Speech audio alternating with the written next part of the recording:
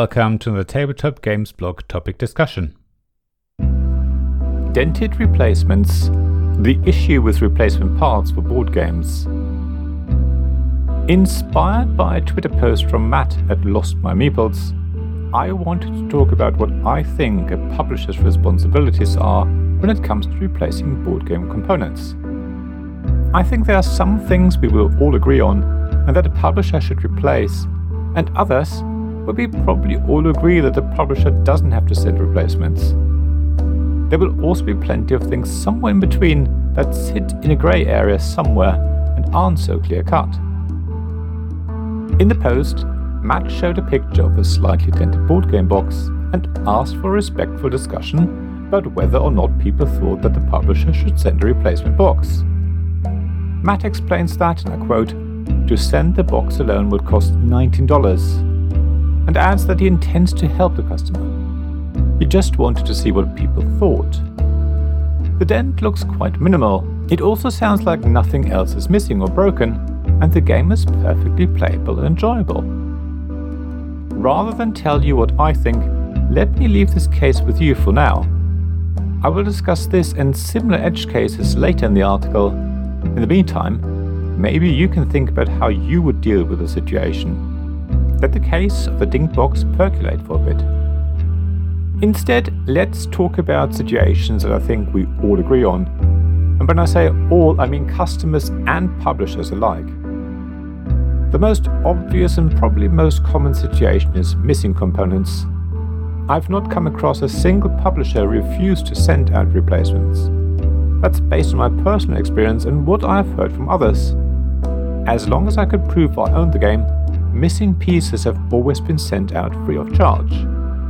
In fact, I can name quite a few publishers who go above and beyond, if you ask nicely. For example, I've asked for replacement parts that are damaged myself. After explaining my mishap, I was still sent new components for free. I even asked some publishers if they could send me components to help me playtest or as a present for someone. Every time they were very happy to help me. Granted, we're talking about a handful of cards or some simple wooden components. Even so, the publisher didn't have any obligation to help me. So on the whole, I think publishers are very helpful, and as long as it doesn't cost them too much to post whatever it is you're asking for, they will do what they can to make you happy. When it comes to missing components, they will always sort things out free of charge and as quickly as they can. It gets more complicated when we talk about damaged components. If something is damaged to such a degree that the game becomes unplayable, then I'm sure every publisher will be happy to send out replacements free of charge.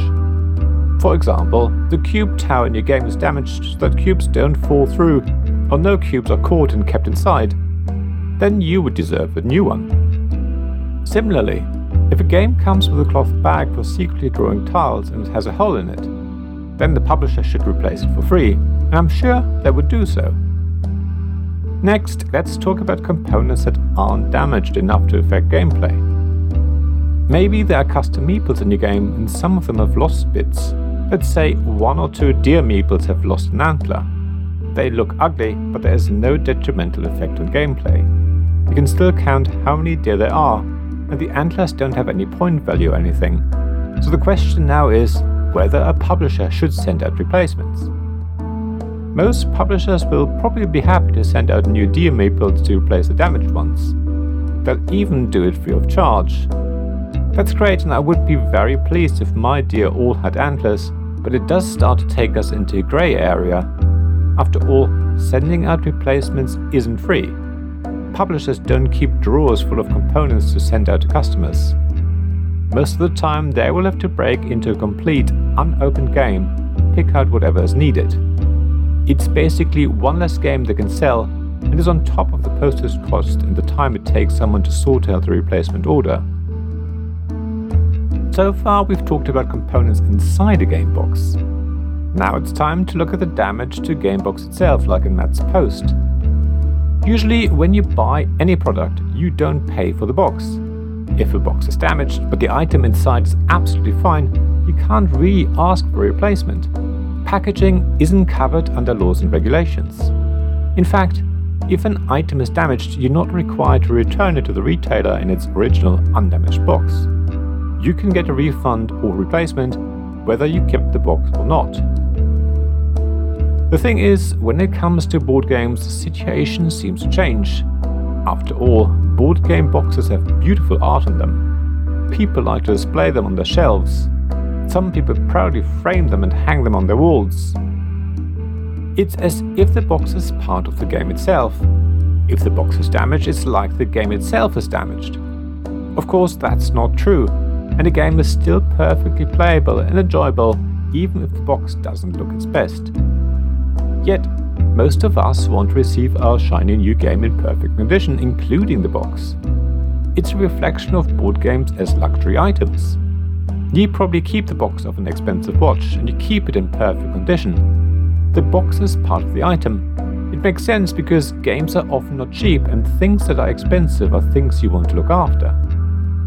So it's no surprise that publishers are often happy to replace dinged boxes, even though it's not cheap to do so. In a market where profit margins aren't huge, every time replacements have to be sent out, it hurts the publisher a little. Maybe it's time for all of us to be a little bit less precious about our games. I mean, yes, we can sleeve all of our cards and make sure nobody has greasy fingers while playing a board game. We can mollycoddle our games and complain about every slight ding or dent. We can cry when our custom wooden meeple hasn't made it through the production process unscathed. Or we could relax a little and enjoy our games. I mean, if you look at my copy of Love Letter, you'll see how much it has been loved. If you're a card shark, you can probably tell what card someone has in their hand. However, we enjoy it every time we play it.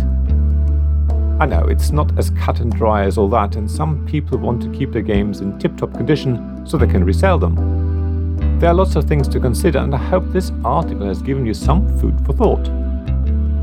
So how about you then? How do you feel about dinged boxes?